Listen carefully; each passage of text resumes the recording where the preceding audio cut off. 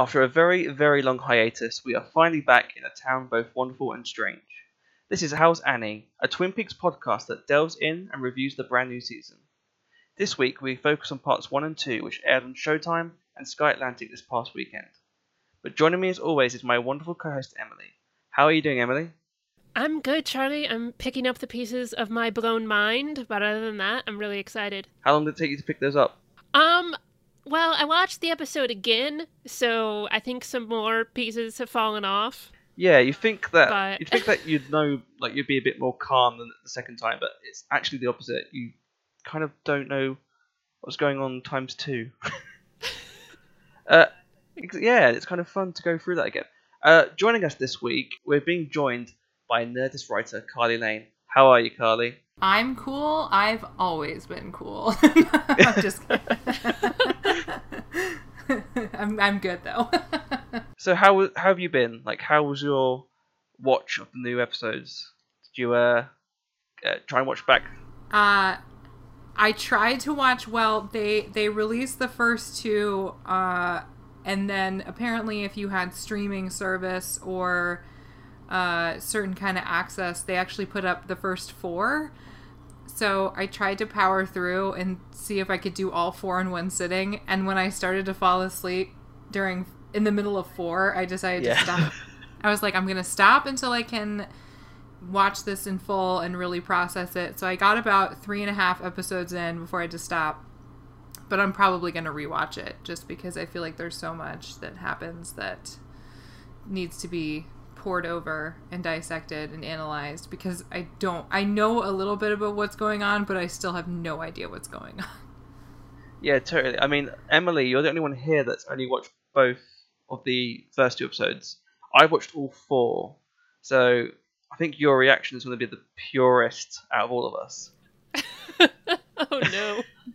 I'm going to be wrong about so many things. No way. No spoilers. We'll be fine. I mean, yeah, no spoilers at all. So let's just go back straight to the beginning of the episode, basically. We get a flashback to the season 2 finale, which was fun for me because I watched it straight before the new episode came out. And it was good to see those scenes again having great importance on the story. We understand what happened to the coop. They show us what happened. Then we cut to the town of Twin Peaks itself. A bit different to how we last saw it 25 years later on. And the screen focuses on Laura Palmer, which I think is a very good... it's like Lynch telling the audience we're focusing on this story again, and we get the new opening. What was it like seeing the new opening for the first time, guys? I was excited well, it's a new opening, but then the theme and everything and the credits were the same, so it was new, but also exciting in a nostalgic sense. Because you were like, it's happening again, it's happening! Yeah, I was so excited to hear that theme again. I mean, it's so iconic, and it puts me right back in that mood. But then seeing the new visuals, like there's the really long focus on the waterfall. And of course it's David Lynch, so I'm immediately like trying to figure out if that means anything. And it could mean absolutely nothing. It's just the opening credits. Right, and the shot of the Black Lodge's floor, which just keeps spinning around and around. It's like it's trying to make you nauseous in the first opening few minutes. Yeah, I actually had to look away a little bit from that because I have a very strong like motion sickness reflex, and that got to me a little bit. Which is probably what he was trying to do, because I was like, even I was kind of like, what is he doing? I'm getting crazy already. And then we open up in this sort of black and white room. And we're back with Del Cooper. And what appears to be the Giant, but actually, even though he looks like the Giant, he's credited as 7 question marks. Which I found very interesting.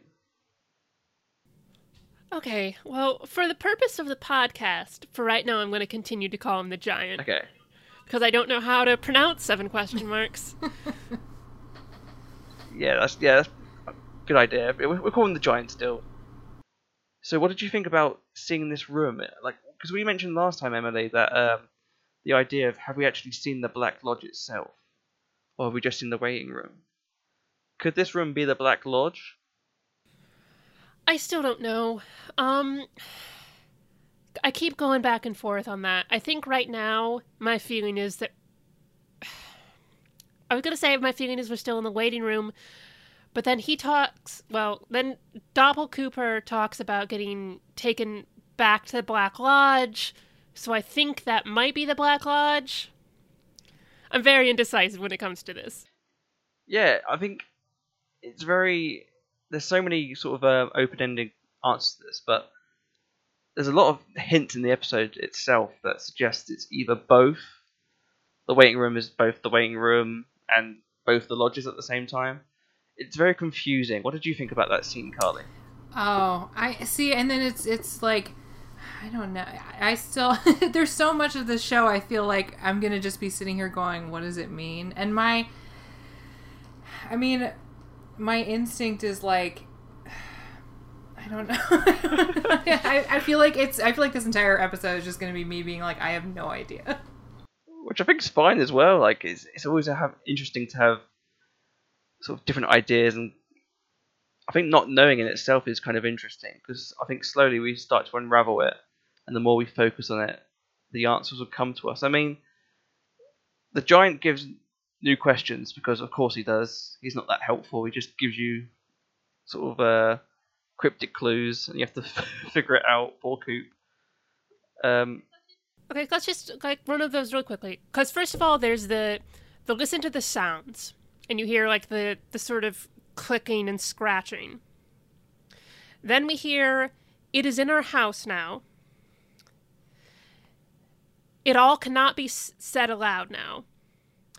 And then we get into really, I guess, even more interesting stuff, because we get Remember 430, Richard and Linda, Two Birds with One Stone. And Coop says, "I understand." And then the giant says, "You are far away." Which intrigues me a lot. Obviously, I have no idea about the idea of these messages, but the one that scares me the most is the one before the final one, which is Two Birds, One Stone. Obviously, we know that that bad Coop is being drawn back into the lodge. And could there be the potential that Dale has to kill himself to stop this happening? I mean, that's certainly a possibility. I mean, because I'm still sort of kind of confused about the whole doppelganger situation. Like, is this Bob possessing the form of another Cooper, or is it just a completely different identity?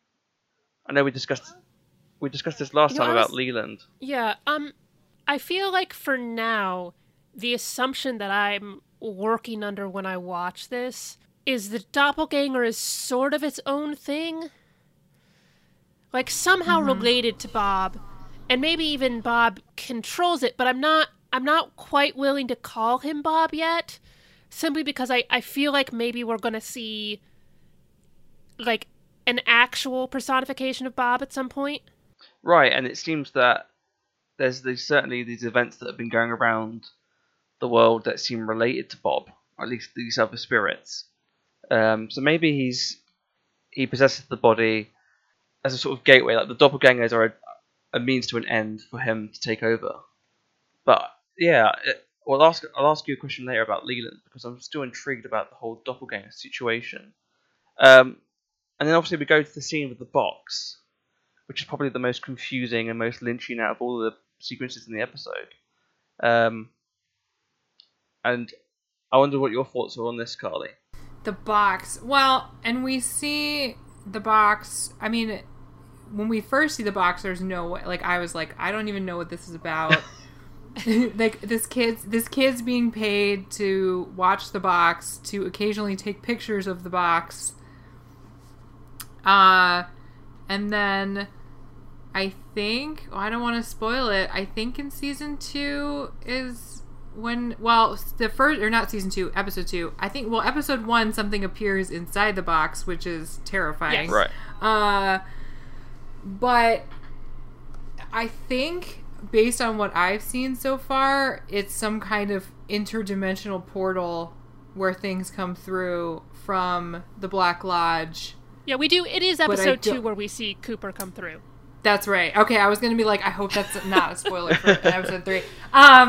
Well, because we see several things come through the box. We see that weird demonic, like, white flickering thing, and then we see that breaks through, and then Cooper apparently comes through either just before, or I think people are speculating that he is the thing that, but I was like, I don't think he's the thing. No, I don't think that those either. Kids.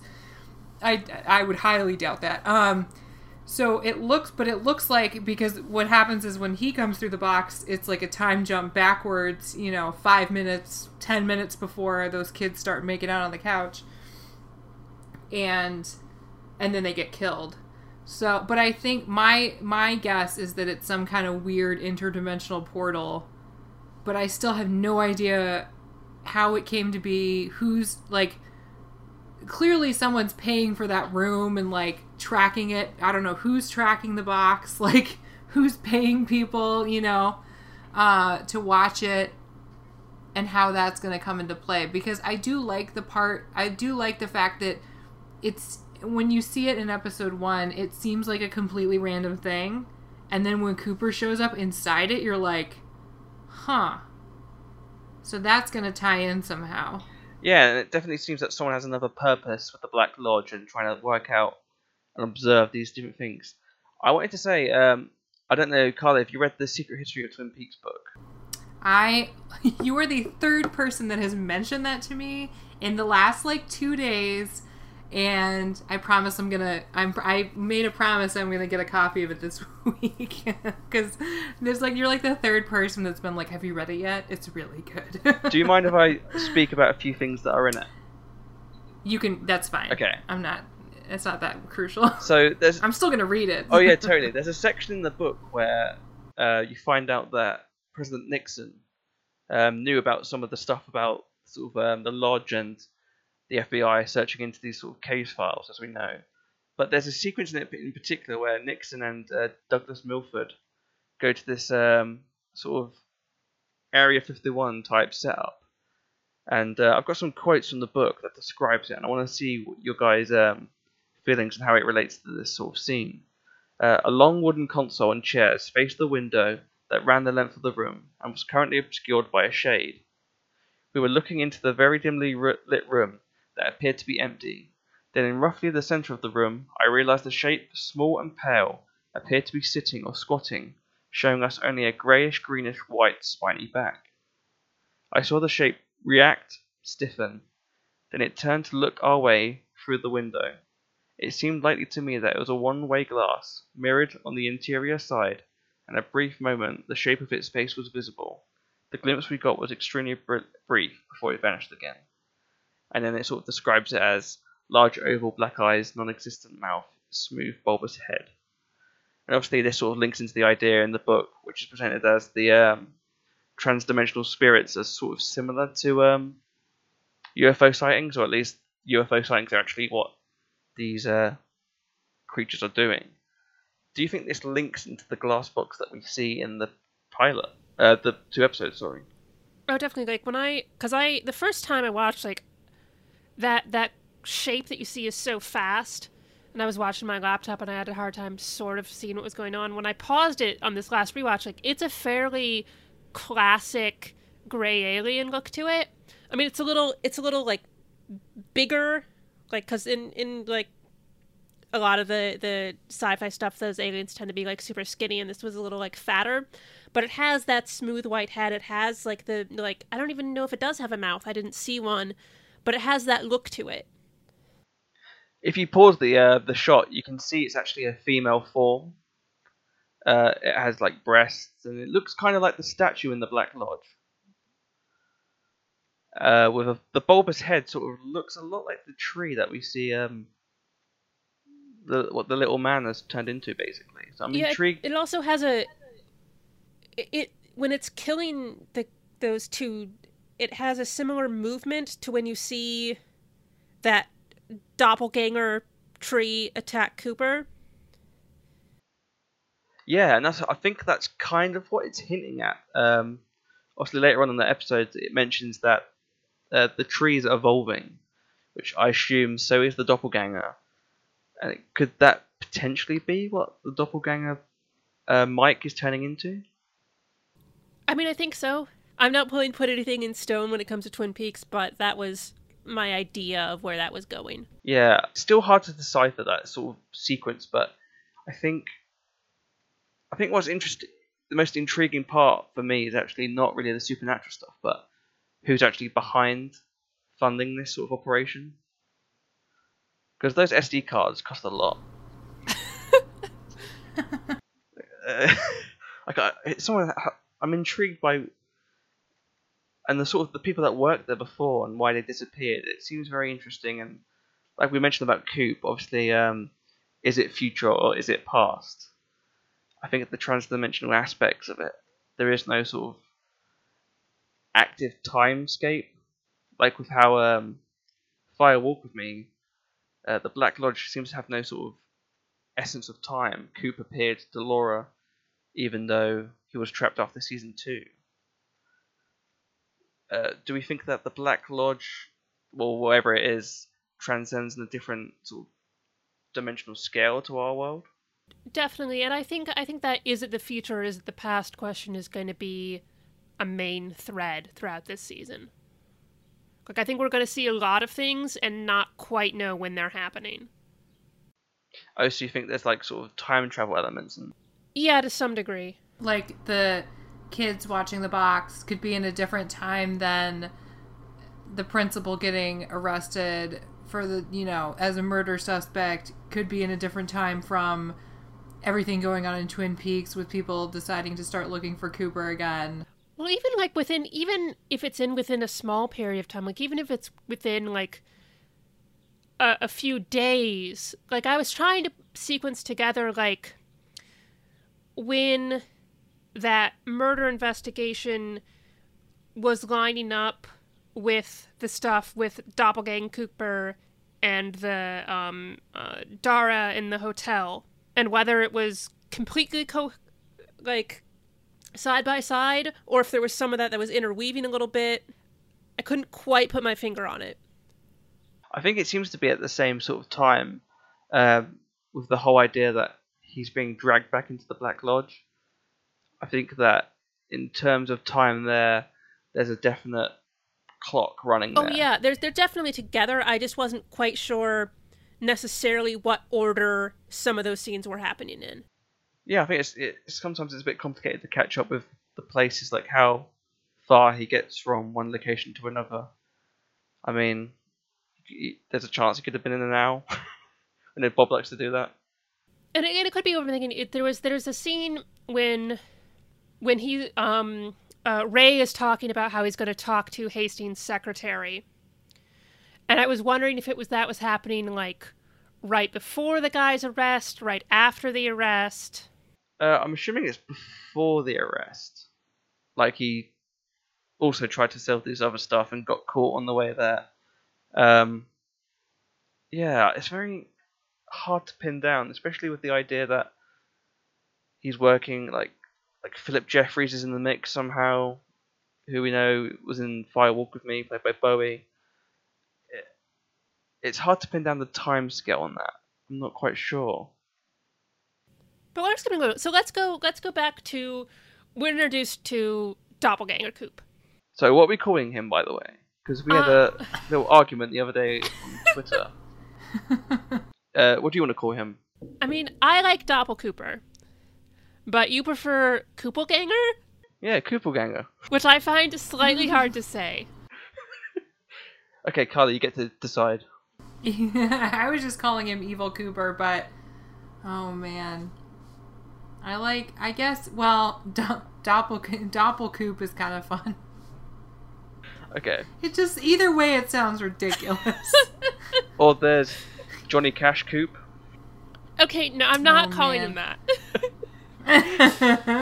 He does have great hair, though. Also, those pitch black contacts he wears. Oh, horrible, right? So unsettling, but really, really good. Like, there's a really good scene coming up in episode 4 that I won't spoil, but it's so unsettling. It's just because there's like no light reflected in his eyes, and you can see like, I guess it's probably partly the way that they lit this scene, where he's got the pitch black irises, with the contacts in, and then B, the way that Lynch like lit the other actors in the scene, that light is reflected in their eyes, but it's not in Evil Cooper's, and it's so creepy.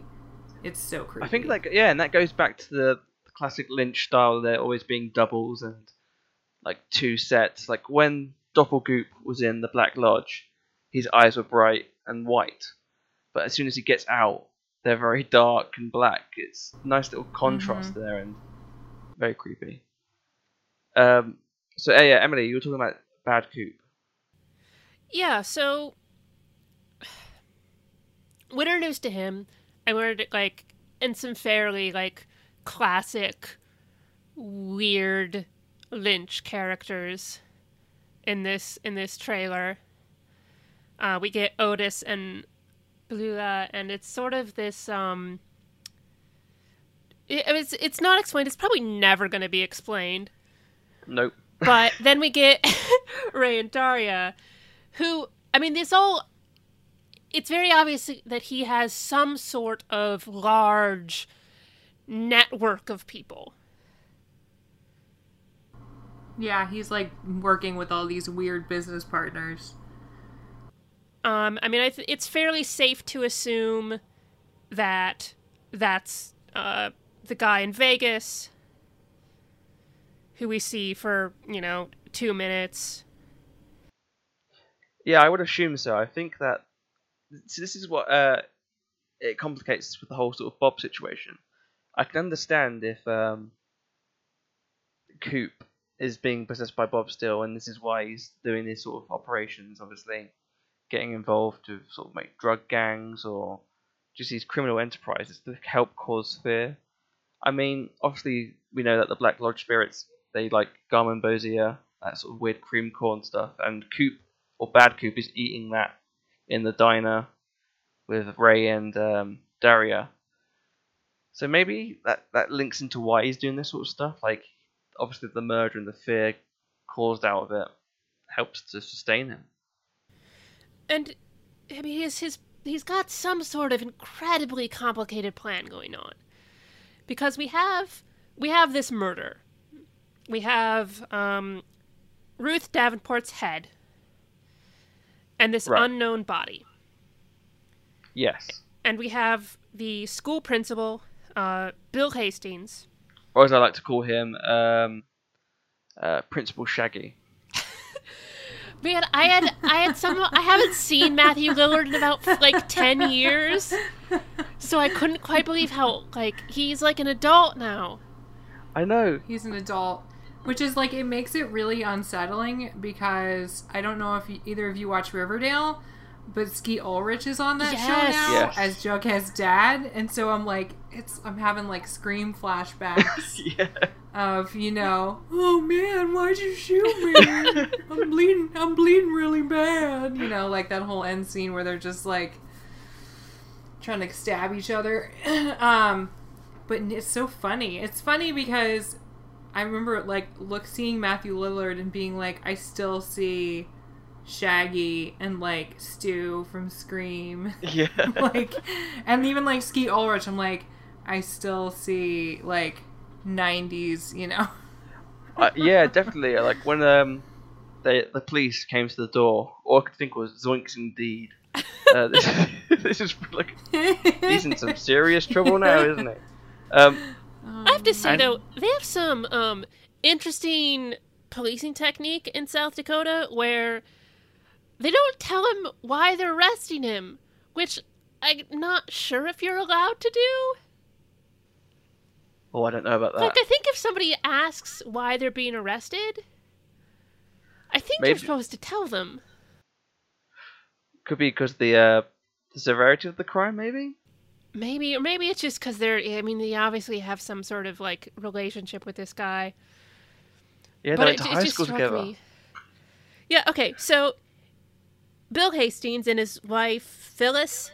Yes. There's so many new names to learn. I know. All right. So, Bill tells his wife that he dreamed about being in the apartment. Right. With Ruth Davenport. With Ruth Davenport. And the wife says that she always knew about the affair. And, we learned that she's been having an affair with their attorney. Yeah. And then the wife goes back home. Doppel Cooper is there. Yes. There's obviously some sort of pre-knowledge. Because she recognizes him. Yeah. And then he seemed to suggest that she was part of the murder. Yes. And he shoots her with the lawyer George's gun. Because... He'll be turning up. Yeah. This is an extremely complicated plan. Yeah. And also, it's important. This is because it's going to be important. We know when Bill was arrested, when the cop is asking him like his whereabouts, it comes up that he gave his secretary a ride home because there was something wrong with her car. Right. And then we see in a later scene after Ray and Doppelkoop and Daria have been in the diner talking about how Ray is going to be trying to get information from Hastings' secretary, there's also this scene where they're putting this car into a garage. Or a storage unit or something. Yeah. Oh yeah, I didn't notice the similarity between that. I'm not sure what that is yet. I'm not sure if it was a way to try and screw up Bill's possible alibi. I mean, it could be, yeah, that makes sense if obviously Bad Cooper's trying to push the blame off him, not get involved at all. Yeah, I'm intrigued by the whole sort of storyline there, because a bit like the original series, it does a good job of skewering the lines between, is Bob possessing this guy, or is he just the bad guy who's using excuses? Because you seem pretty on his side at first. He's like a nice guy, he's smiling, he's the principal. And then he does that big sort of angry row, and it's clear that he was having an affair with this lady, and she's known for a while, so it's like his alibi sort of slips through the cracks. It sort of reminded me a bit of Leland's story. I wondered what you guys thought about the sort of connections there. Yeah, it's interesting. It's like one of those things where even that whole shot where he's in the jail cell and the camera just pans over and you see that coal black thing. Oh, yeah, what the hell was that? That was just sitting in the cell next to him, and I'm like, huh? That was the creepiest shot in the whole I honestly think that to me was more terrifying. Like, Bob was always kind of scary for me in a certain sense, but never like nightmare inducing. That whatever that thing was in the cell, like, that's nightmare fuel for me. Yeah, it was so good. And it was so good because that pan goes on. David Lynch is so good at this. That pan goes on for so long, and you're going to see something. But I was thinking maybe maybe there'll be like a character we know. Maybe like there'll be some sort of connection to an old thing. Yeah, like if someone else was in the cell, and then you get this nope horrifying, because he's and then it's scary. Oh, it's so scary. It's just looking at the camera like, ugh. And then it disappears, which makes that even worse. It's like, where is it going? I think it reminded me a lot of the first thought that came into my mind when I saw that guy was the oil from Glastonbury Grove, and how when Bob killed all these people, that's the first thing they smelled was this scorched oil. I mean, that's I wouldn't put it past anything. That's the thing with these theories. I'm like, you start to analyze it so much, and sometimes these very small things are actually really big things, and sometimes they're not at all. And It's hard to know which is which. And sometimes Lynch, I think, just likes the visual. Like Yeah. how the sort of complete blackened character, when he opens his eyes, it makes the white pop out even more and just creeps you out. And one thing I wanted to ask you both, do you think the body is going to turn out to be anybody important, or is it more the head that we're focused on, or neither? Well, I know one of my friends posed a theory, but I think it isn't. It's related to something that pops up in not one of these episodes. Okay. I think it is somebody that we know from the original show, but I don't want to say because it's Okay. it's kind of a spoiler. All right, thank you. But I will say there's something that happens where they basically what happens when they run the fingerprints on the John Doe, and what they find, which isn't really definitive, but it's making me speculate that it's somebody. It's somebody from the original show. I will say, Emily, I had a theory watching the first 2 episodes and reading the book about who it could be. I think episodes 3 and 4 adds to that. I think that's what Carly's talking about as well. Yeah, I had the same thought, and I think that watching more confirmed it. But I think the clues are there in the first 2 episodes. I'm wondering what you think, Emily. I mean, it seems like almost too much of a wasted opportunity for it to not be somebody, or at least not be important, because it's very different from Bob's killings in the series and in Firewalk with Me. Yeah. I mean, that's a very different thing to do, and there's got to be some reason for it. And I think if you're going to go to that way, then you have that body be somebody. Yeah, and a lot of the murders in this episode were very different to what we usually see. I mean, it's one of the reasons I don't think that doppelganger Coop can just be straight up Bob. Yeah, I think he's definitely like the way Bob like goes about his business, as opposed to just being stuck in that body. Especially because when he shoots that woman, he shoots what, the wife, or the and the wound on her in her eye looks remarkably similar to the wound in the library space. Completely. So I was like, that's probably deliberate. Which is intriguing because that links into was it the lawyer's gun that was used by Bob? Oh, I don't know. Or was it the husband's gun?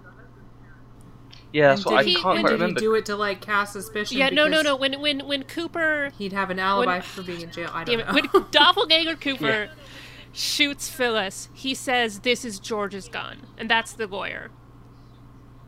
Because, I mean, yeah, obviously the husband was in jail, and George was coming over that night, so somehow all 3 of them are wrapped up, and that would be like a way to like tie a bow nicely on that, is my guess. Okay, that makes more sense. I mean, one of the main criticisms I think about this whole new season is that there's been a lack of focus on the town itself of Twin Peaks. What did you guys think about that? That we didn't get really see the characters that we're used to. I mean, it's 18 episodes, so yeah. And I feel like if you've got one shot at this, you know, because as far as we know, we're not getting more beyond this. So I feel like if you're going to tie everything into the greater mythology and you want to have a satisfying, maybe, you know, this is probably the swan song of the show, and getting a chance to wrap everything up that maybe he didn't really get to do the first time around because the show got canceled. So I feel like and also due to the fact that the way that they blocked these episodes is apparently in parts. So, like, I think the first 4 episodes are part 1, and then I think it's 4 parts total. So, I mean, even if we're not going to get a ton of the old characters right away, I can't imagine that we're not going to see more of them as the show goes on. So I'm not really that worried about it. I mean, I'll admit, like, it was a little disconcerting, like that, especially when you see that first cut, and you see the title card for New York City. It's a little bit strange, and I can see why people would sort of grumble about that. But I'm just along for the ride, you know, especially viewing this, like, I'm viewing it like watching an 18-hour movie, basically. Mm-hmm. Yeah, me and too. And so yeah. to complain that the first, 2 hours of that 18 hours is a bit silly because we don't know where this is going yet. And I think if you're going to have new characters and you're going to set up all this new stuff, you have to do it right away. Like, you have to interweave it with the old familiar characters. And you have to like jump right in. Because it'd be really weird to do like a whole hour that was, oh, here's Andy like putzing around the sheriff's office, and here's some other stuff that's happening in the town. That would be great though. I mean, I'd watch a whole show about that, but but actually, let's talk about what we do see in Twin Peaks, because there is stuff there. I think, but yeah, as we get into that, I think the lack of Twin Peaks is not a coincidence. I think that it's done there on purpose. I think the main focus in terms of story-wise is that this portal to another dimension is literally what the whole town of Twin Peaks is based around. Like, in the Secret History, we know that no matter how far-reaching this story goes out and how high different countries it reaches, it all comes back to this one place. And I think that the fact that Bad Coop clearly doesn't want to get drawn back into the Black Lodge links into that, and that's why we're not focusing, and that's why he's so far away from the town as opposed to staying there. I think it's interesting as well that we know for certain that Deer Meadow, the sister town to Twin Peaks, hasn't been seen yet, and I think that as we get closer towards the finale, that we'll get a sort of a deeper focus on the town. And I wouldn't be surprised if the last few episodes were entirely set in Twin Peaks. Yeah, I think... Right, yeah. like everything's going to converge on Twin Peaks. Right. At the end. Yeah. And it's sort of this, and the whole idea is that it's not only Twin Peaks The Return in terms of the show, it's Twin Peaks The Return for these characters, like Good Coop and the Bad Coop. Yeah, I think in the end, everything is going to tie back into the town, or at least everything that ties back ties back in at all. I think we're going to see a lot of these characters converging. Yeah, completely. It's going to be very interesting, I think, to get more into these backstories of the characters that we know and love. Because even though we saw Shelley, who I love and adore, and James for 2 seconds. There's so much story there already that I'm intrigued to find out more about these characters.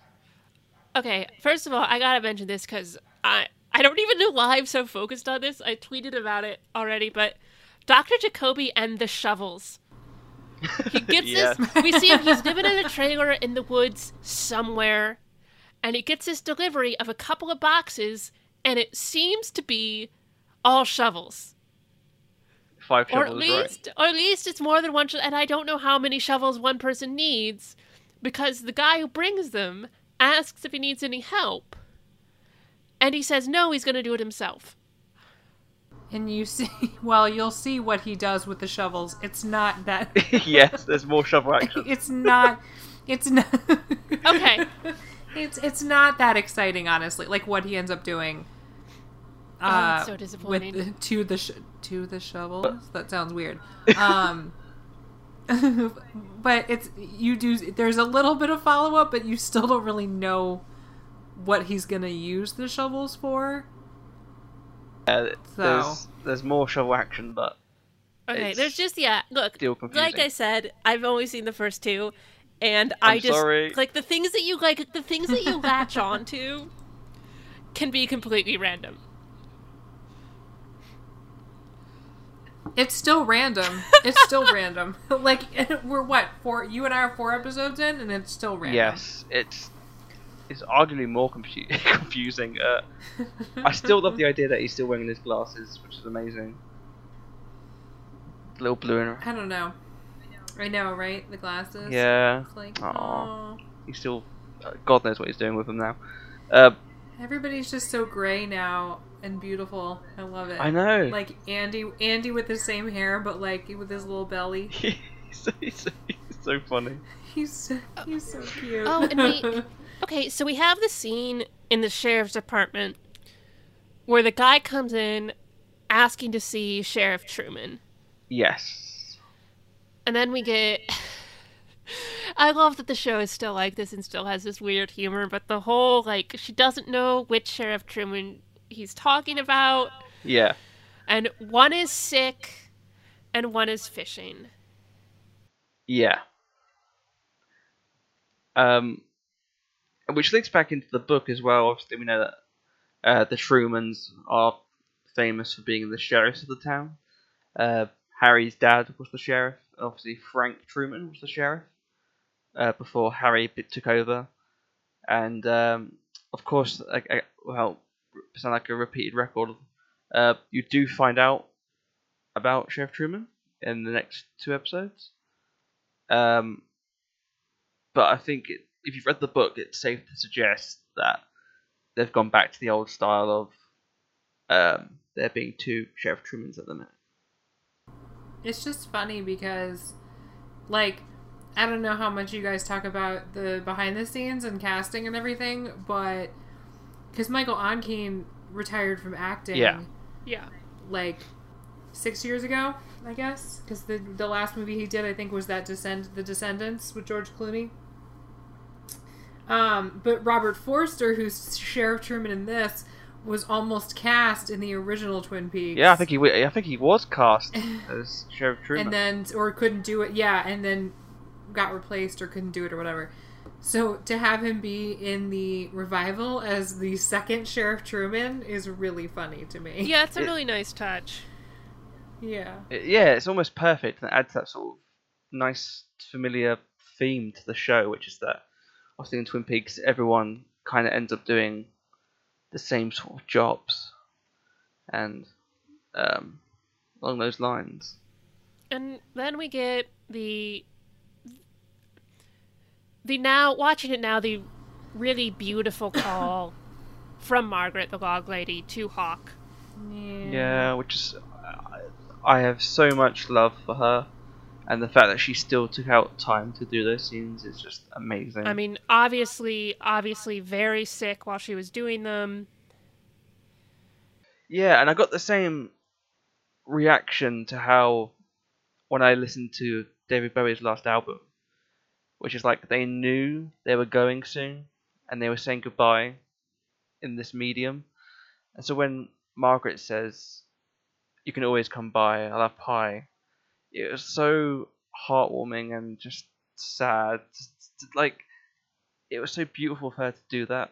I think it was just nice to see her one last time. And obviously we saw there's a beautiful tribute in the episode to Frank Silver, who was seen in the background footage and flashbacks, and Catherine E. Coulson, who played the log lady. And it was just nice for Lynch to go back and add those elements in. Mm-hmm. It's definitely a surreal feeling because you see her, you see Miguel Ferrer playing Albert Rosenfield. Yeah. And he gets a really good, role in this. I'm actually curious to know how much we're going to see of him because so far it's been pretty. We do see a lot of Albert, at least in the first 4 episodes.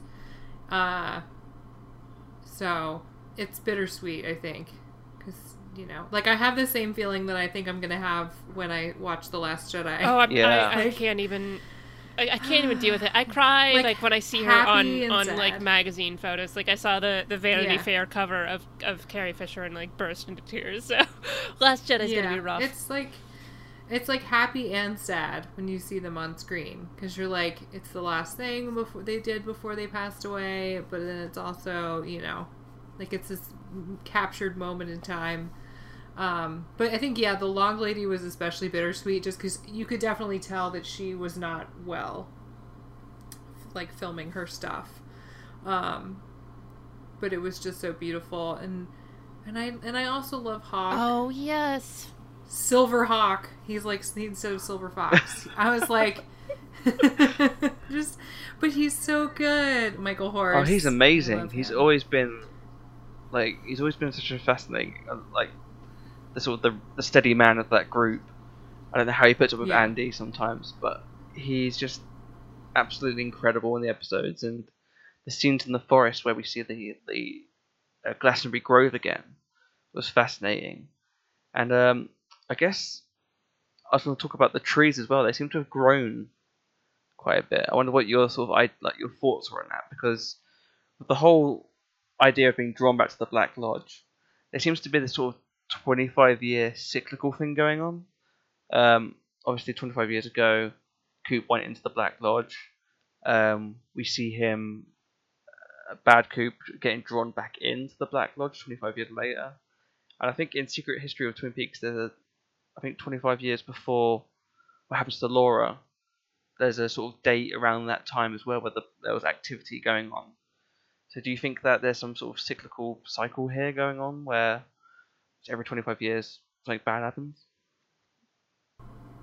Isn't there a something where I thought I remember something from the original series where the entrance is only open to the Black Lodge is only open a certain time? Yeah, there's a sort of a constellation pattern. I think it's Saturn and Jupiter. Right. So I wonder how much that's tied into the 25-year timeline. Oh yeah, definitely. I think there's definitely hints to that in the Secret History as well.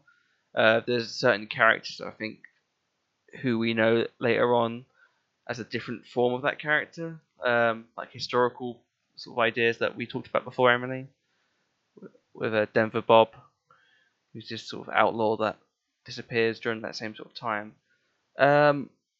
Yeah, I'm intrigued by that sort of, obviously that sort of weird constellation sort of thing, and we see Coot falling through the Black Lodge into this sort of weird space-like place where the camera's shaking so much that you can't really focus, but it seemed very sci-fi more than the traditional series we would know.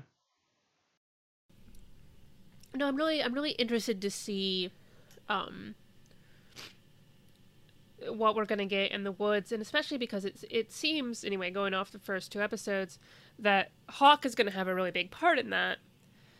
I mean, the fact that he is the one who Margaret calls, and that she tells him that something is missing, and finding this is going to have something to do with his heritage.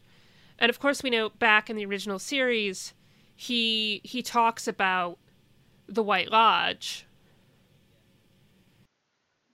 And I believe that in the Secret History we know that he's related to, obviously, the tribes that lived in that area, who had a great deal of knowledge about this place, which I think personally for me, the book has a lot of hints to the questions that are sort of brought up in this sort of new series.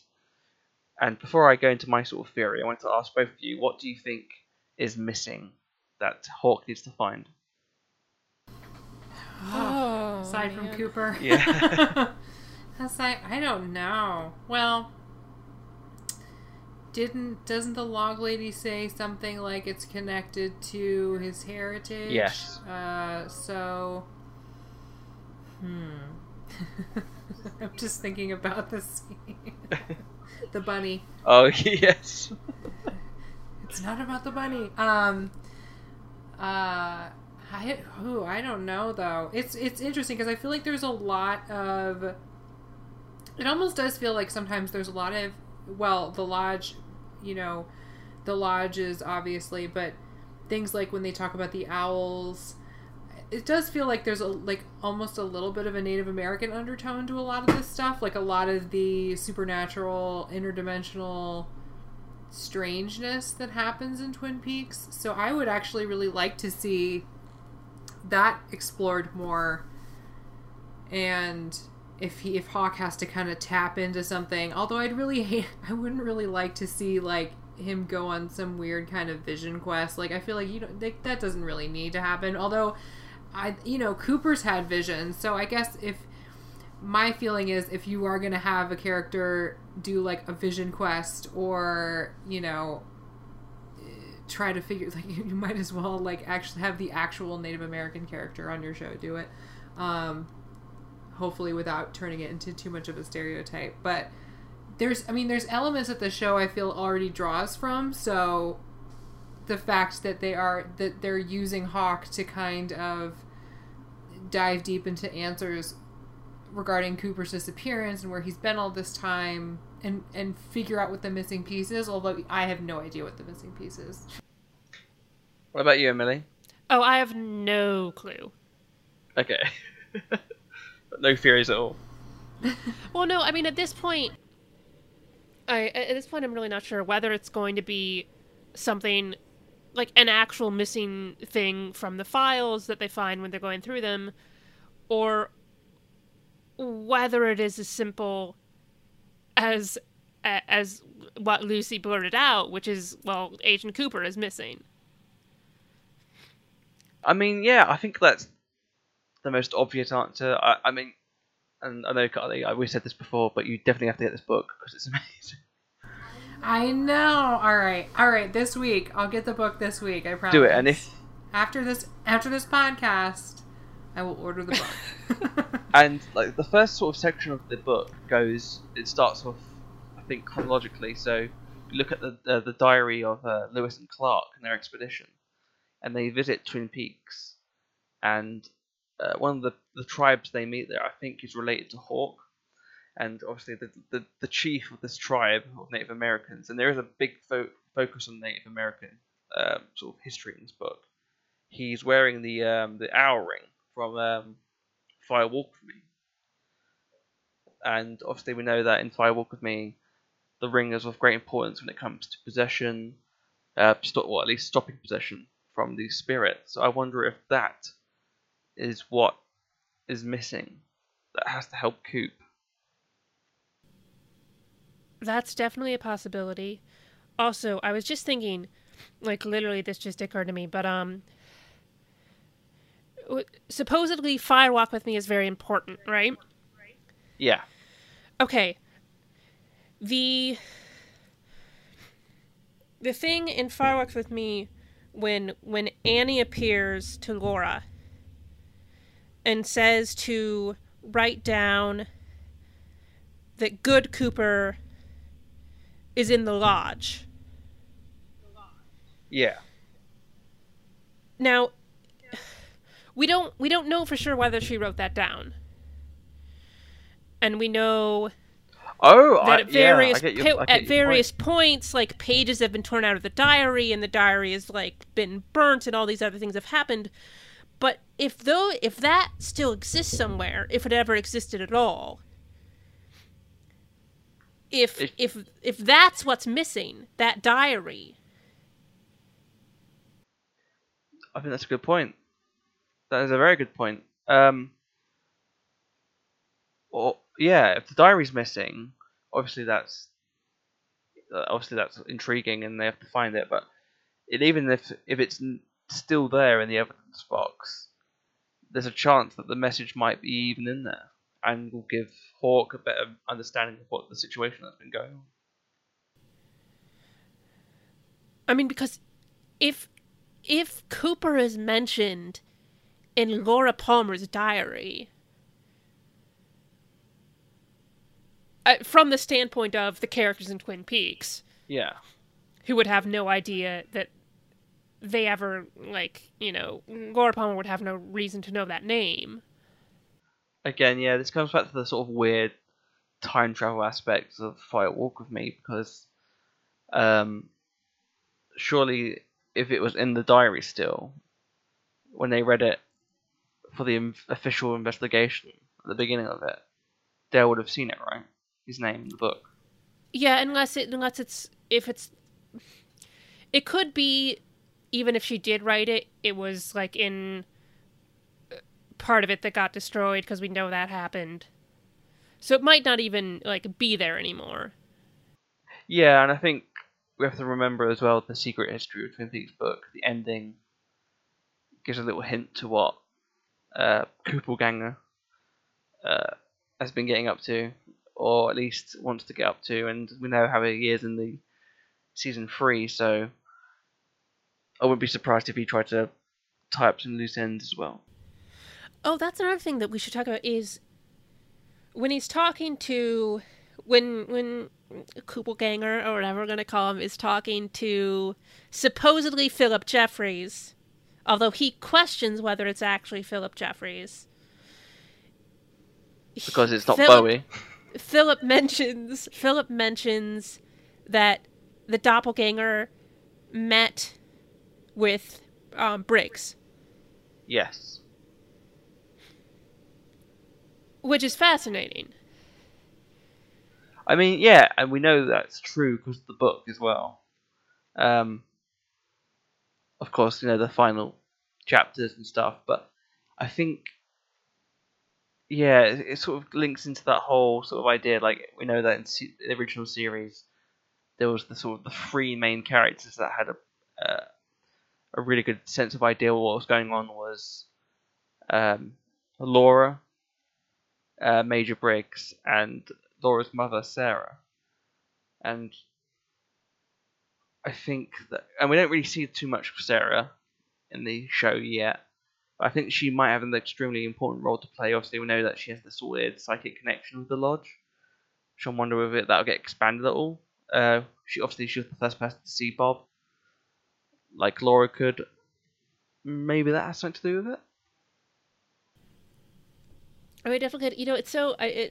When I was making notes, I realized how strange it is to be talking about Twin Peaks without knowing what's going to happen. Because, I obviously, when I first watched the show, I didn't know it was going to happen, but I sort of watched it after it was all out, and I didn't, have anybody to talk about it with. So I didn't, go in depth into the show as it was happening.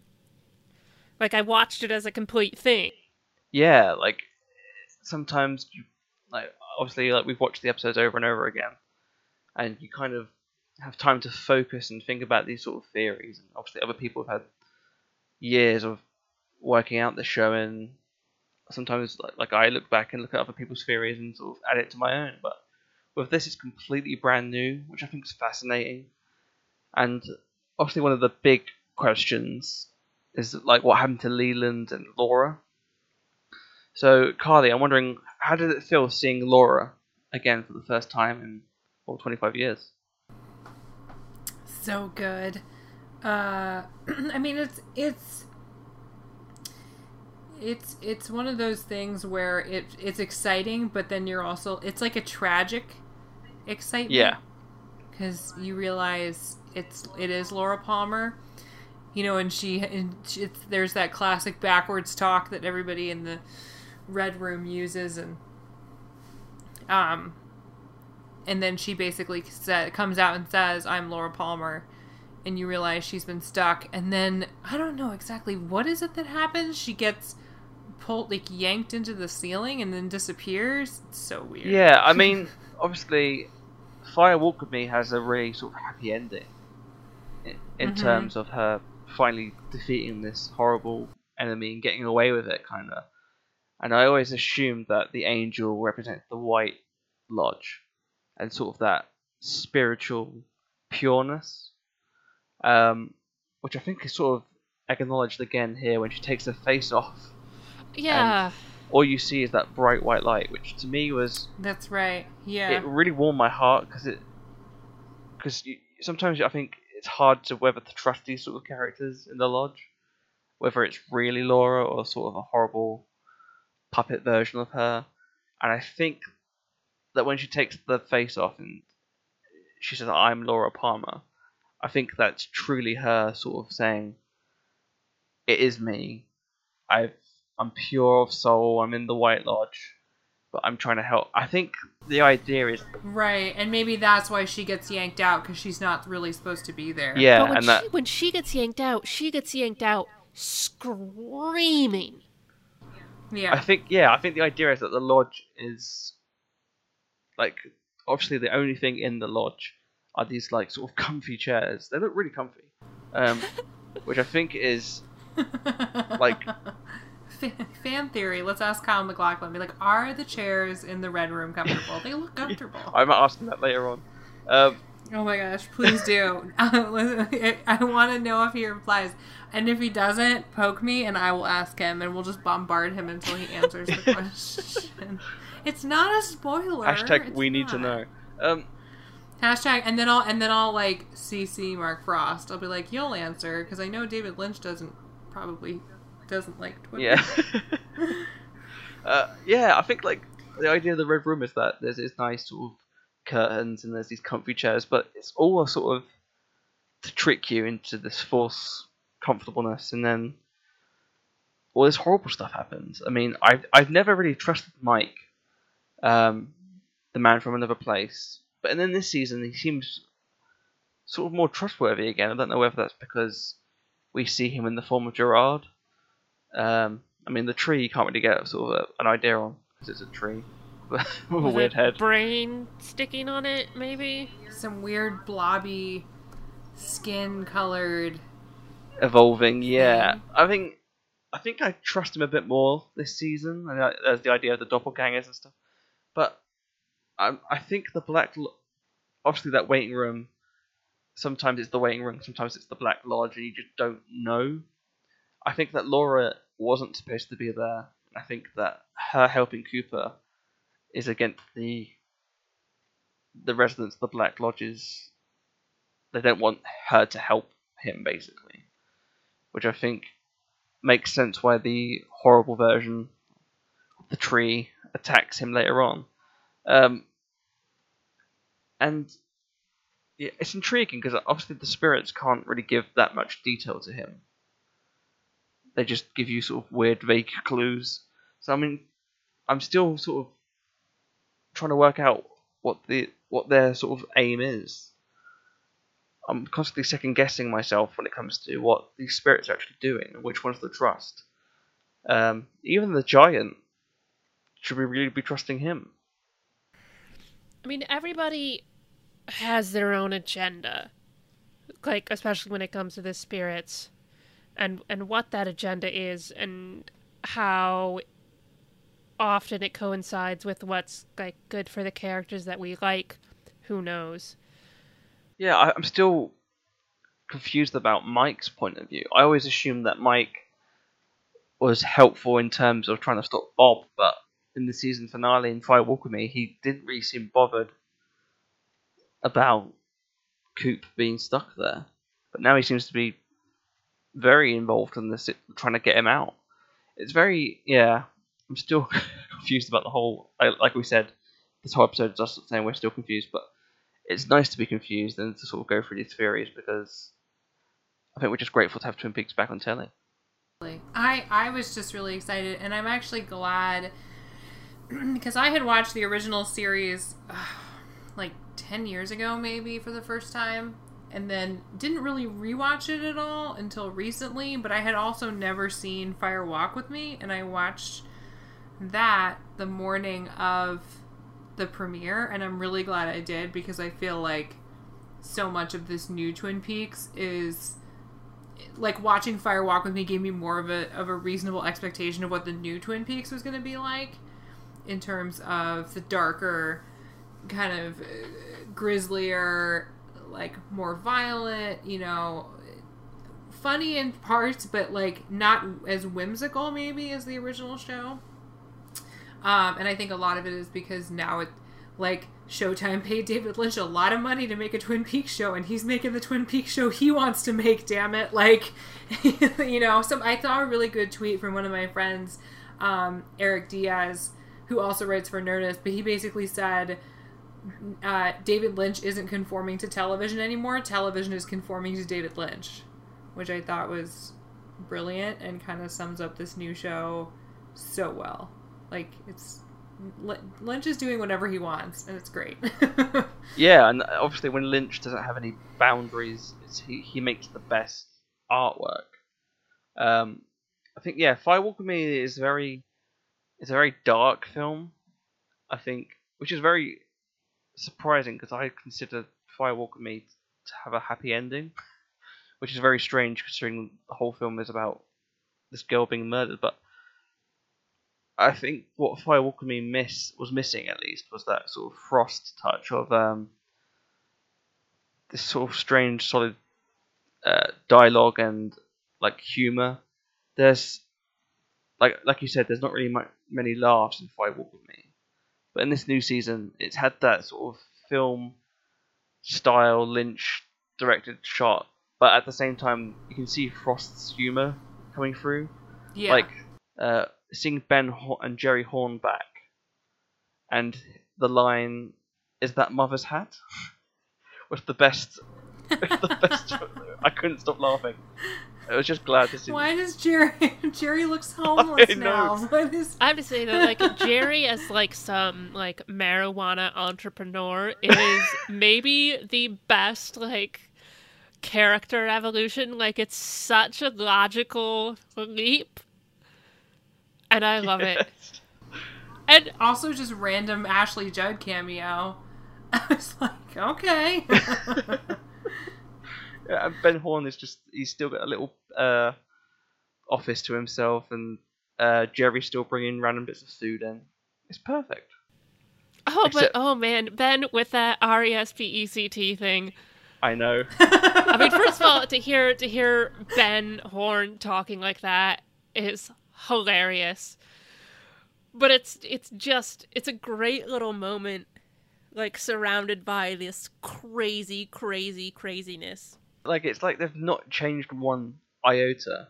Like, there's the same, and that's the thing I loved about the show coming back again, is that I feel like if we had a season 3 in the 90s, it just wouldn't be of the same caliber as what we're getting right now, and it just feels like these characters have lived their lives. Like, it's not like it's forced, and when we come back, they're doing all these strange different things. It's like we're just popping in and out of their lives, and it feels exactly how it should be. Like seeing Shelley and James again, and poor James had a motorcycle accident. I mean, he had a motorcycle accident, and now he's just quiet. I know. I love that that's what happens. But I was like, he's smiling and stuff. Like, he looks fine. At first I thought they were going to be like, well, he had a motorcycle accident and now he's kind of slow. And I was like, no. Yeah. he looks fine, guys. See, I'm concerned because obviously, as we know, after every decision, James gets on his bike and leaves Twin Peaks. So obviously he can't do that anymore. That's why he's stuck there. I feel bad for him. And he's after another lady, because of course he is. So how long do you reckon that'll last maybe for? he can play another song. Also, Shelley talks about her daughter, which I was Yes. like, is it her daughter with Bobby? Is it her, like, whose kid is it? You know? Like, presumably it would be Bobby's. You would think it would be. And the fact that she's... Even though they couldn't legitimately get married at the end of season 2 because she was still already technically married to Leo, but I don't know, I don't think Leo's showing up in this, so... Well, last time we saw As far as I him, know. he had a lot of spiders around him, so I'm assuming That's right. not.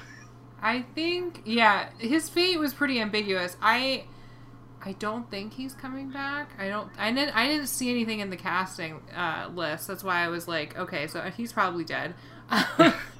But Well, his mum is but yeah, the guy. I mean, Bobby's coming back too for sure. Like, Dana Ashbrook's in the cast, so maybe it's her kid with Bobby. I know. I think the Yeah. casting director is the guy who plays Leo's mum. Oh, that's funny. Yeah. So I don't know. I think he's just maybe moved on or something. I think what was interesting as well is that Shelley is clearly not with Bobby anymore, based on the scene we saw in the bar. And that Is that really, or was she just hanging out with the girlfriends? I couldn't tell. Well, I was thinking more that look she exchanges with is that Balthazar Getty who's playing that guy at the bar? Yes. Oh yeah. Well, it's interesting because it seemed like he was hitting on her, and she was kind of like, ugh, over it. Like, maybe I don't know. maybe not. I got the opposite impression because I thought it was very interesting that he kind of looks like Bobby.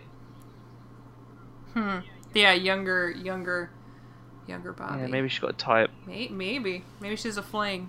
Could be. I mean, if I had to guess, and this is just based on like looking at the characters and the fact that her daughter is old enough that she's in some sort of relationship of her own that Shelley doesn't approve of, but that, Shelley and Bobby had a kid and are no longer together, whether they were together for a couple of years or several years.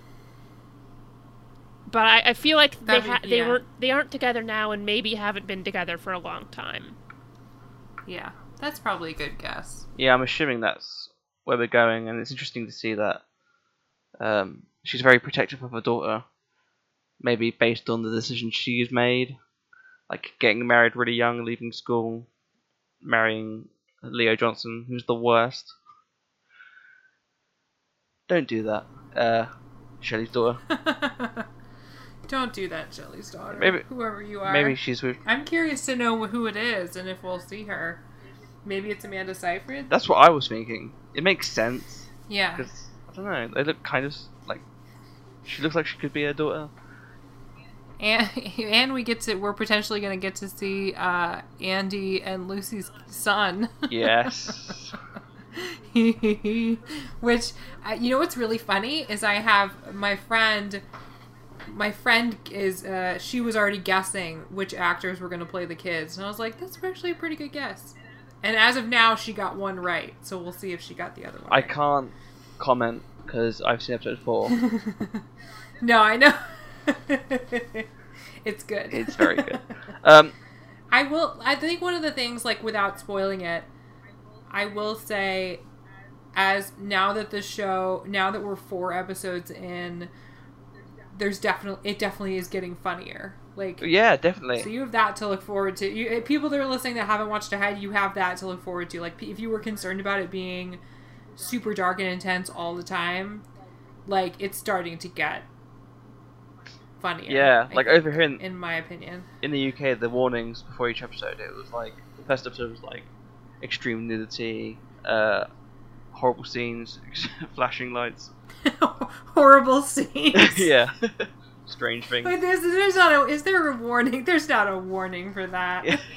Yeah. Terrifying imagery, nightmare fuel. Yeah, you'll see Madeline Zima's bum. You'll see her get murdered 2 seconds later. She gets naked in, like, everything. I know. Well, I mean, I've really only seen her in 2 things, this and Californication. So I was like, she gets naked in everything. I'm sure that's not true, but that's all that that's all I've seen her in, and she gets naked in both. All I know is that I'm never doing Netflix and chill with her. You don't want to get killed by a horrifying alien spirit creature? Yeah, preferably I mean, not. it's like the first rule of any horror movie: don't have sex, you die. Yeah. You get killed by the monster. Like. I mean, in her case, it's either you either have sex and die, or you wake up next to David Duchovny. So, either way, like, it's either win or you lose. I mean, have you seen Duchovny lately? I would take that. That's what I mean. Fine. Yeah, like he's been getting ripped lately. I think for new X-Files again. So it's fine with me. So I think the last thing we'll talk about as well was Leland. Poor Leland. Or should we say Poor Leland? I don't know. Depends on... yeah, who knows? I think... again, like we mentioned earlier about the doppelgangers and stuff, I felt really bad for him the first time. I watched the episode for the first time because he seemed really upset. Like that sort of weird, like sad, quivering lip that he has. Like, find Laura. And you're like, oh, I feel bad for him. Like, because when I first watched the episode, I assumed that maybe he's still in this state where, last time we saw him, Coop is telling him going to the light Leland. Maybe he's gone into the light and he's been stuck here for 25 years trying to find her still. Which made me really sad because, you know, even everything that went on, if he wasn't responsible, it sucks, right? But then when I watched it for the second time, his eyes are completely white. So it looks like it's a doppelganger, which makes me question why he's asking Coop to find Laura. And if, like, just the whole sort of situation, like, obviously these doppelgangers have this end game. I'm not quite sure what it is. It was freaky. I actually didn't catch the part where his eyes were white, which that changes things, I think. Yeah, or they look... Like I said, I gotta watch it again. They look quite the same sort of style as the season 2 finale. Like, they seem completely white, at least when I watched it the second time. Which makes me question it. I mean, obviously we can watch it again, always double check, but that's what it seemed like. What did you think, Emily? No, I didn't catch that, so I'll have to go back and look at it again. He also has a comfy chair, so, you know, it's not too bad. I took it as it being Leland. I took it how you took it the first time you saw it. Did you sympathize with him? Yes, I did. And in always that strange way that I sympathize with him, which I sympathize with him when I think that he, you know, was possessed by Bob when he was a little kid and had no idea the horrible things he was doing, which I go back and forth on. But what about you, Carly? I never asked you that sort of question. What's your thoughts on Leland?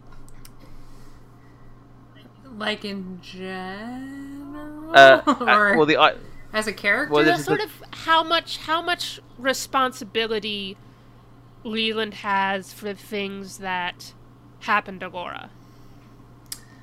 Oh, yeah.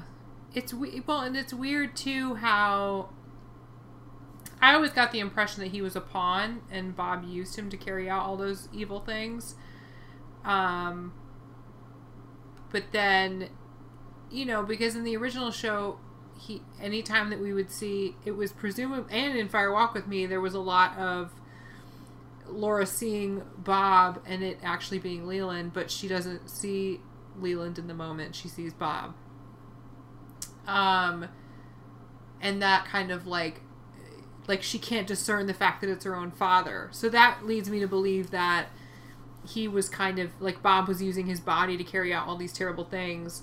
And then you see him start to kind of put two and two together and, like, you know, put in the missing pieces and realize that he, you know, it was his hands that carried these things out, even though he wasn't controlling his mind or his body at a time.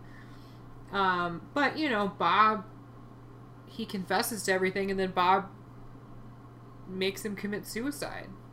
So I always felt like he was kind of a tragic figure because I don't know if I necessarily felt sorry for him, but I always felt like he was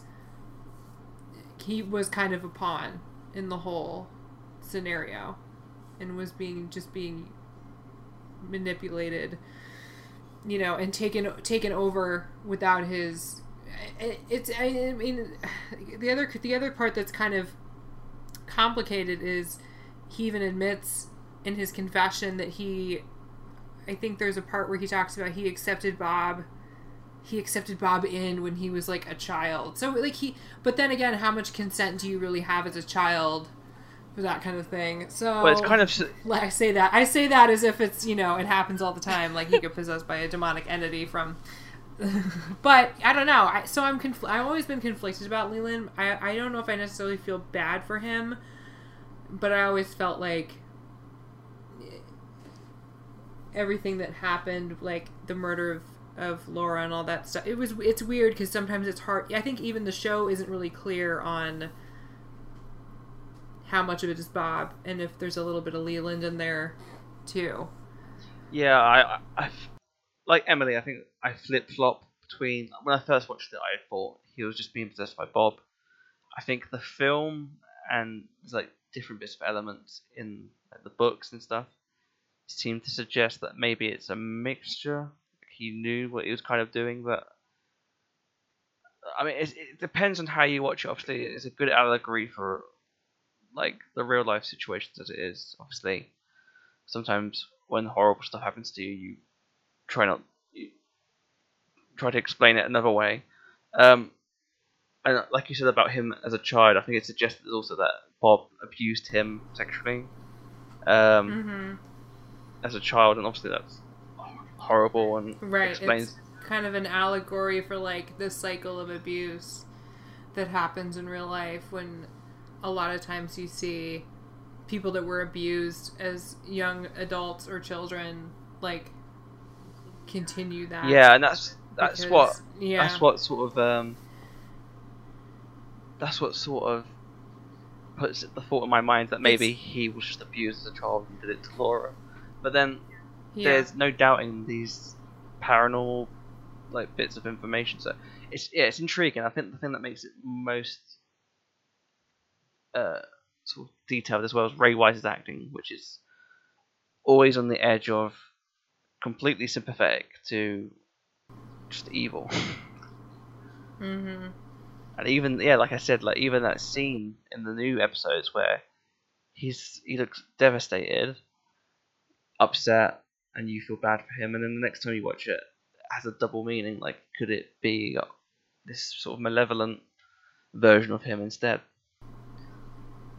I don't know. But I'm sure we'll find out. I'm sure. I don't think that's the last time we see Ray Wise in Twin Peaks. So is there anything else that you want to talk about for the first 2 episodes? You know, I'm going to wake up in the middle of the night and remember something we didn't talk about, but... Evil Coop's hair. Oh my god, it's wonderful and amazing and terrible, and I love it. And he has like a weird fake tan almost. I know. It's like fake tan to the point where he looks dirty. Like it's grimy looking. Yeah, it is. It's like dirt and sweat, and he just looks like he's sweating all the time. Oh man, I love Evil Cooper so much. He seems to be having such a blast playing that part. And it's like, it's so terrifying, but at the same time, there's this underlying, like, ridiculousness to it. And I'm like, every time that he's on, I'm just like, can't look away from the screen. The scene that epitomized that for me was when he just shoots Daria and then goes next door for a bit of fun. Right? I was like, randomly, like, well, who is that? Jennifer Jason Leigh? I was like, okay, random, like, chick who he apparently calls to clean up evidence, dead bodies, whatever. Like, she's just another one of his business associates, but also they have sex. Yeah, I think "You Are So Wet" is not a line you ever would have heard on ABC Twin Peaks. But doesn't he say the F word? Doesn't he say the F word in Evil Coop? I think says it in one of the first 2 episodes. I can't quite remember, but yeah. Someone said that. Somebody said he's like, I think Cooper says drops the F bomb, not Dale Cooper, but Evil Cooper. I wouldn't blame Dale though for saying I don't fuck right. I don't remember him saying it. I gonna have to go back and watch. But yeah, I honestly like, and I wrote a piece about this for Nerdist. Like, I love the fact that it's on Showtime because I'm really glad that there aren't these network, standards and practices kind of constraints that you would get, because the original show was on ABC, and back when it first aired, there always seemed like everything that we saw always felt like kind of sanitized, and a lot, so much of the show was groundbreaking, but I think you could see Lynch was like wanted to push it further and couldn't. Like, there were times where you wanted to be like, just like super, the finale's like super weird. I think the furthest he ever took it was the Maddie death scene, which I think that he aired without telling them, which is the most scariest like horror scene I've seen. But it always felt like he wanted to kind of like was always kind of walking the line between what was appropriate for network television and what wasn't. So I'm really glad this new series is on Showtime, because I feel like the show's just not skimping on anything, and it kind of makes it more exciting, and makes it feel more unpredictable. Like, you don't know what's going to happen next, and so that contributes to that overall sense of just feeling unsettled all the time, which for me, like, that's what I love about Twin Peaks, is kind of that unsettling feeling. Yeah, and I think back to Emily, your point there as well. It's the way he says that line. You're wet. It's so horrible. It's like right. You're like, it's like creepy. Like it's like, because we know it's evil Cooper, and so it's like gross almost. Like, you're like, ugh. Yeah, it's like but it's like factually as well. It's like you're wet. I was like, oh god. You couldn't imagine like Dale saying that to Annie. Right. He has all these poetic lines, and then like evil Cooper's just like, let's just get straight into it. Right. He's basically just like, all right, let's check out the situation. What? Let's suss out the situation. Oh god. Oh man. That amazing hair though. I don't blame her. I don't blame her. The whole look is good. I mean, it's. There's just something again, I'm using the same word, but there is something very unsettling about him, and it's those contacts. Yeah. Every time he's so. It just gives me the creeps. Like, every time I get the shiver out down my spine, and I'm like, ugh, like, you just want to squirm. Have you ever watched? Every time he's on camera. Have you guys ever watched Portlandia? I've seen clips from it, but I've not seen the like whole one show. episode. Okay, so obviously Carl McClellan's the mayor in it, and sometimes he has this like really strange disguises. Like, there's an episode where he's like a sort of an Amish farmer. Evil Coop just feels like another strange character that we've seen him sort of play. This sort of everything about him is just the creepiest. Like, if he's trying to be in disguise at being a bad guy, he's not doing a good job. It's like I like the idea that Evil Coop is wearing this suit, and the first decision he made was like, I really need some snake skin boots. I need to get it as soon as possible. I mean, the first thing I need to do is grow out my hair, and brush my teeth, and smash his head, and have to grow the hair out. It's just. No, but I like that because he's not. It is 25 years later, so he's not pretending to be clean cut Dale Cooper FBI agent. Now, whether he kept up that ruse for a while before he went on and became some sort of really, really complicated criminal that I can't quite follow yet, or whether it was more like an immediate thing, I like that he's that distinct. Yeah, I think the interesting thing for me as well is that obviously he's disappeared in terms of the FBI and stuff, but he seems to be doing all this very complicated, shady business deals that you'd think that they would be aware of. So I wonder if they knew about that before, or whether they just believed that Dale had gone completely out of the blue. I guess we'll have to watch and find out. Yeah. I mean, that's the thing I'm excited, and I almost feel like it was a little bit meta in the show, because like as soon as we start watching, Hawk gets the call. It's like, you've got to find Cooper. It's like, just in time for us to watch. Just in time for us when we tuned in, and now they're looking for Cooper. And we were saying this last week. From their point of view, I'm wondering how strange that is, because obviously the original Twin Peaks seasons took place in what, like 2 months? So this guy that they knew for 2 months. Yeah, it wasn't a long time. Yeah. And like they're dropping everything at a hat to help him. Which I guess I'm surprised to even remember, like most of it, to be honest. I think that we've gone through most of the episode. I don't know if there's anything else you want to add. Not me. I don't think so. It's a lot. It's a lot to. I feel like so much of it was just completely inexplicable. Completely, yeah. And I think they did a really good job at sort of tying it in. I think the inclusion of the previous season clips at the beginning and stuff helped. Yeah. But again, overall, it's just one of those things we have to sit on, and obviously, as more episodes come out, I'm hoping we get a better understanding. But then again, it's a Lynch project, so don't count on it. Not everything will be No. answered, Exactly. and that's okay.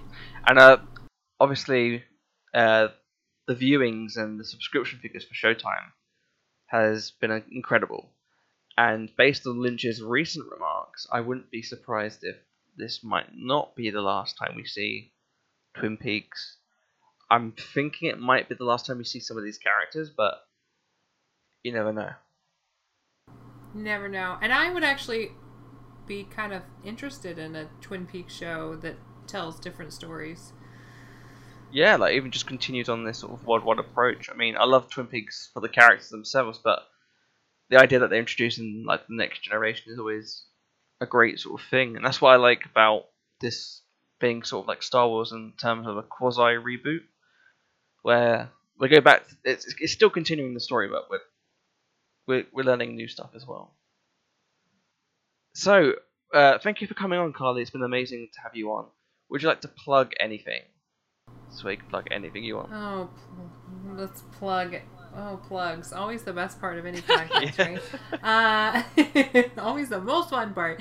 Yeah, I am on Twitter 90% of my life. So you can follow me on Twitter at my name, Carly Lane. I, like you said at the beginning of the podcast, I'm currently writing over at Nerdist. I'm also writing at SyfyWire. That's pretty much it. Oh, and in terms of podcasts, though, if you want to listen to me ramble about other TV, I co-host a show called Supergirl Radio. We talk about the TV show, which just aired the season 2 finale. And we're going to have a live broadcast talking about the finale. And then we also cover the comics and other iterations of her character. So if you tune in this summer, we'll be doing a lot of character spotlights and fun random episodes, and maybe watching a couple episodes and doing live commentary. We're still trying to hash that all out. So make sure you subscribe to that on iTunes. Emily, shall we plug our podcast and Yes. email? You can get us on Twitter at howsannipod. You can also email us at howsannipod@gmail.com if you have any questions you want us to answer on the show, or any comments or theories. That's where you can get us. I also wanted to say we are part of the Radio Free Podcasting Network, run by Patrick Bonfrisco, who is actually going to be guesting on the show at some point in the future. If you go to radiofreepodcasting.com, you can check out the other shows there. There's Hollywood and Vine, which is a movie podcast. There is, I love the title of this one, it's John in 60 Seconds. It's going through Brilliant. the movies of John Cusack, 1 minute at a time. Right now they are on Say Anything. And there's also Radio Free Mandalore. If you're a Star Wars fan, I highly recommend that one. It's a lot of fun. Okay, great. Well, that's all we have time for this week. Next time, we will be looking at parts 3 and 4 of Twin Peaks: The Return, and continue to figure out what the hell is going on. Thank you for listening. Goodbye. Bye.